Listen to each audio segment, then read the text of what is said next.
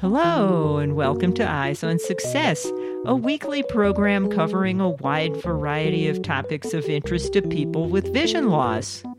I'm Nancy Goodman Torpy. And I'm Pete Torpy. As I like to say and did in Thunderdog, don't let your sight get in the way of your vision is so important. We need to get out of thinking that eyesight is the only game in town. And the Talking Lab Quest proves that. And today we'll be talking about how to make STEM activities more accessible to people with vision issues. Accessible measurement tools, such as the Talking Lab Quest, are essential if visually impaired students and professionals are to be full participants in STEM-related activities, either independently or with their sighted peers. We'll speak with Michael Hingson and Ashley Nybert from Independence Science about the tools and services they offer to meet these needs. Hey, just a quick note before we start today's episode. Last week, we had an episode entitled Pet Peeves of a Blind Person, number 2223 if you're looking for it. And in that show, I listed a number of my personal pet peeves as a blind person interacting with a sighted world. And after that show, we received a number of submissions from our listeners who told us about their own personal pet peeves, and sometimes some funny stories, sometimes kind of poignant. And we thought that if some more of you wanted to submit your personal pet peeves or incidents you run into with the sighted community, that we could include that in a potential future show. So if you want to do that, send an email to hosts@eyesonsuccess.net. Thanks a whole lot. Now on with today's episode. First, for our tip of the week. This week's tip comes from Ashley Nybert and Michael Hingson. I think for anyone, the more tools that you have in your toolbox that you can use, the better. I've had so many sighted students come up and mention before when working in a group with a blind student how much they love being able to see and hear their data at the same time. And so hearing that out loud can be really helpful for a lot of people. And that's true whether you're blind or sighted, and it makes perfect sense. And it certainly is. I'm a firm believer in that. The more tools you have under your tool belt, the more flexibility you have in how to attack a task or how to do something that you want to do. And you just use the right tool for the right job. So just familiarize yourself with a variety of tools. Absolutely. The more tools, the better.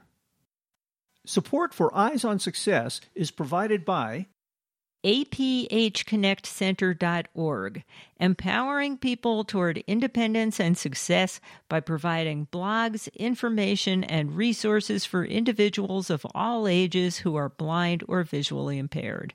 Information and referral line are at 1-800-232-5463.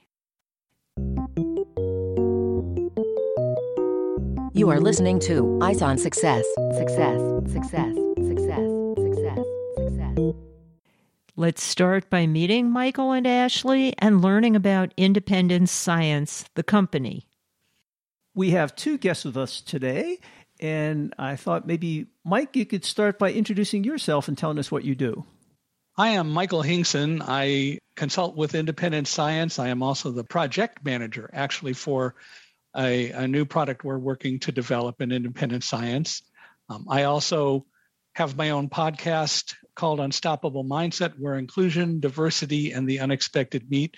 And I'm the chief vision officer for Accessibe, and probably most visible and well-known because I was a survivor of being in the World Trade Center on September 11th and wrote a #1 New York Times bestselling book called Thunderdog, the story of a blind man, his guide dog, and the triumph of trust.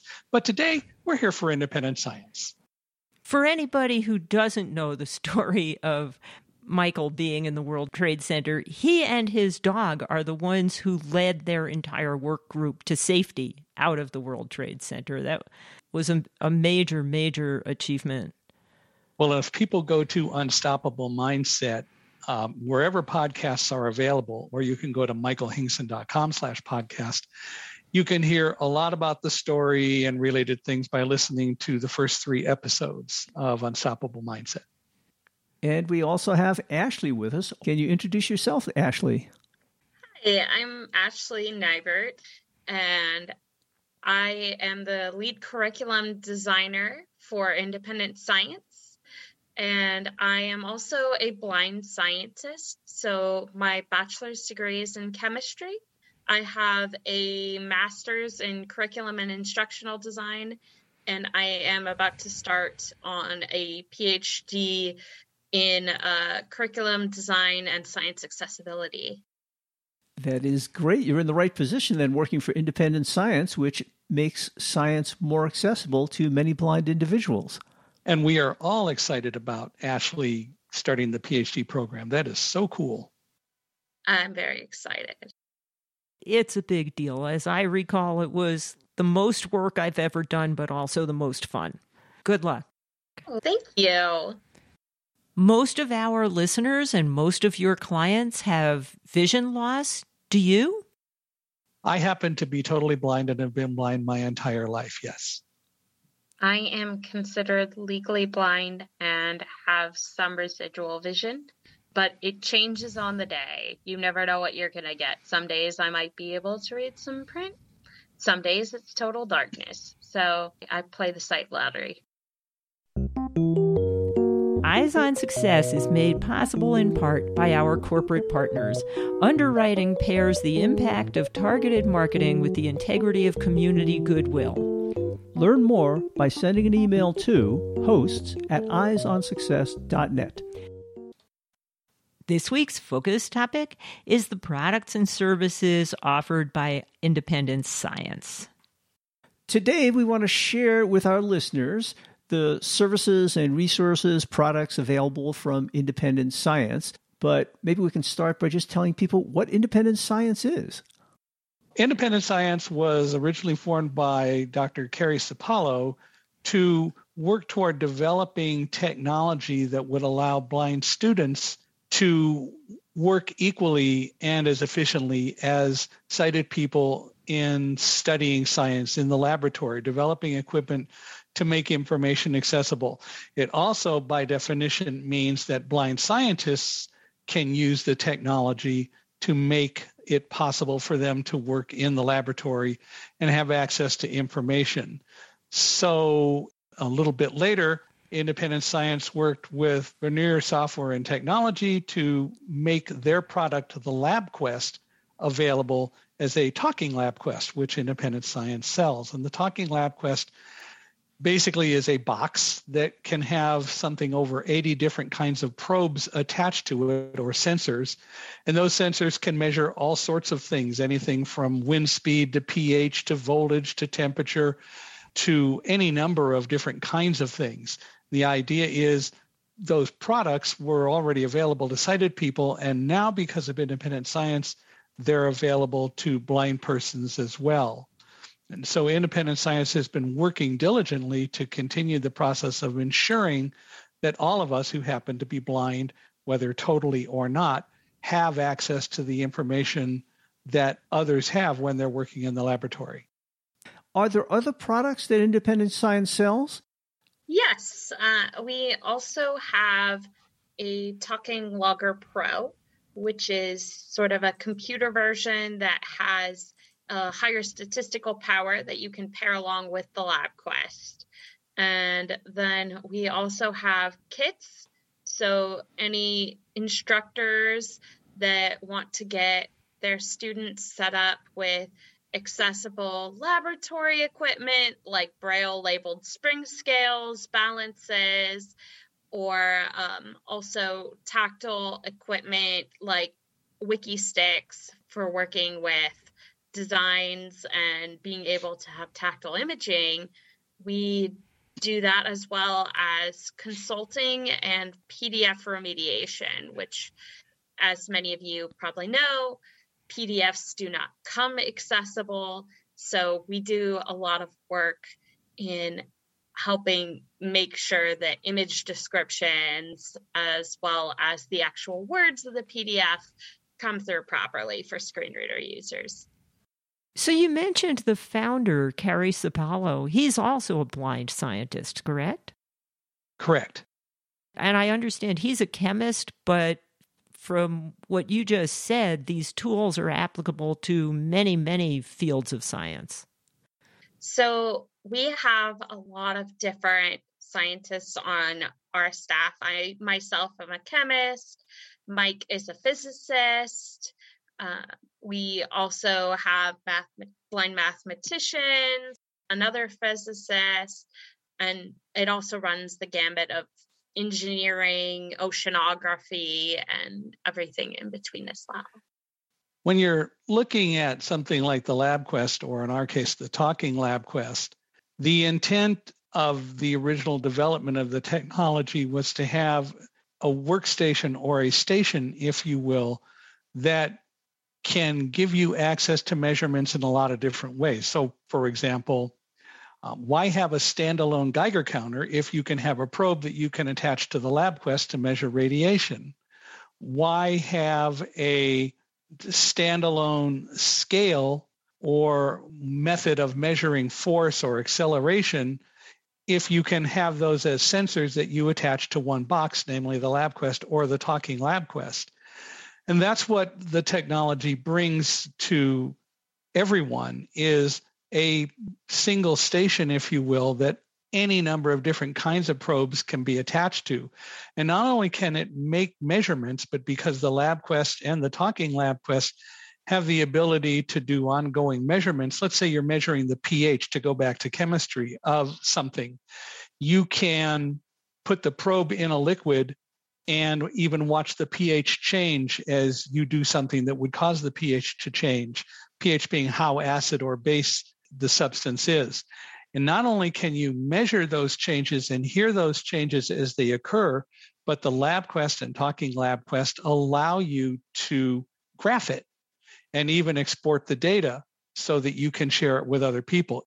It really makes all of this concept of data collection accessible and available to everyone. I was going to say, if I could add, it's a mainstream product. So the Talking LabQuest and the LabQuest that doesn't talk is the same sort of product in schools. So it helps students to reduce kind of that differentiation. Sometimes students might feel you don't have something different that looks weird or anything that's like, oh, this is only for blind, because they can work in groups together, even if they're mainstreamed or have different levels of vision, as well as you can also analyze your data, which is a huge thing. A lot of products that are out there for blind science will try to say we collect the data, but 90% of science is analysis of that data. And one of the things about the whole LabQuest concept is that if a school has purchased a LabQuest, they can get the software then to make that talk. It's the same device. Mm-hmm. And that's very crucial because, as Ashley is pointing out, then what you do is the same either way. It's just that now there is a display or a way to make the information talk.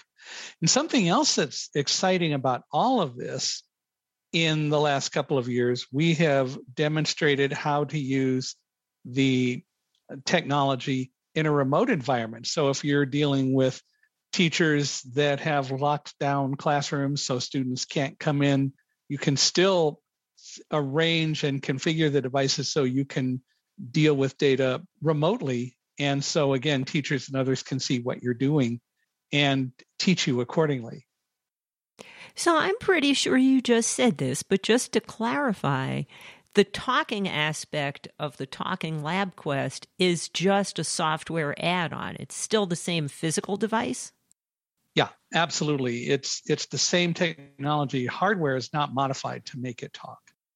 And this is a great concept because essentially you're using this LabQuest as a hub to make a number of measurement devices accessible where normally they wouldn't be accessible. So you don't have to build accessibility into each individual device. And also, you can collect all of this information in a computer and presumably a spreadsheet. And as you said, make it very easy to analyze the data you've collected later on. Right. And you can also have on the device sonified output. So you can get a basic audio overview of what your graph is going to look like, but you can also emboss that graph and get a tactile representation. And or a lot of students that we've worked with use that tactile representation for analysis on their lab report and then turn that into their teacher as well. Well, that would have been real useful to me going through high school and as an undergraduate when you were often doing things in the lab. I had a little bit of vision at the time, and my head was always real close to things to try to read it, and sometimes dangerously close. As I recall, there was an interesting instance when you got a little too close to a Bunsen burner. Yeah, I bent over with my long hair at the time, and I'm hearing this, shh, what's that? And I put my head up, and my hair wasn't over the Bunsen burner. I don't know, so I bent down again, same thing, shh. And I finally figured out what was going on. He thought he was hot stuff, right? Yes. Apparently, the Bunsen burner had a dim blue flame, which I couldn't see. It wasn't bright orange like most flames. And each time I bent over, my hair was being singed just a little bit more. But I survived. It's funny that you mentioned that because that's actually kind of how I got roped in with the company, is because my instructor Googled blind scientist because my bachelor's was a chemistry degree. And so I was trying to put I carried a pack of 50 different colors of construction paper that I was trying to put behind it for contrast, because even if they were all clear liquids, the clarity level was different in all of them. So it wouldn't always be a standard color. And so I'd have to go through all of them. And of course, you'd get some of them accidentally melted and have to redo it. And I'm like, okay, this is ridiculous, especially because I'd open the glassware drawer and it just looked like a bunch of rainbows. And so my instructor actually looked up the company and just Googled blind scientist, and the company came up, and it's like, well, maybe they can help you. And I loved it so much, I joined on, and I've been here ever since. And Ashley typifies a concept that many of us do believe and understand, and that is she was forced to use eyesight, and I put it that way, in order to try to do the science work because she had no other way of doing it. And then when she discovered the LabQuest, which allowed her to use the techniques that some would just envision as totally blind people using, but now she was able to participate. And that's so true, whether it's in science or so many different things, that blindness isn't really the problem, it's how we deal with it. And that in reality, if you have some eyesight and you don't have a lot of eyesight, and you have to use alternatives to being able to use your eyes to totally accomplish something, that's the time to start to learn blindness techniques. A number of rehabilitation agencies have adopted that philosophy, and it makes people a lot more successful and makes people more comfortable about dealing with blindness, and teaches us that blindness is not to be feared. It's the attitudes about blindness that are the real fear. And with that, yeah, I, like I said, have residual vision, but I loved learning Braille and using a cane, because then I can use my residual vision to look at something other than my shoes and end up with a terrible hunchback. And when my eyes get tired, I can read Braille. As I like to say and did in Thunderdog, don't let your sight get in the way of your vision is so important. We need to get out of thinking that eyesight is the only game in town. And the Talking LabQuest proves that. If someone does acquire one of these LabQuest systems, how much training does it take?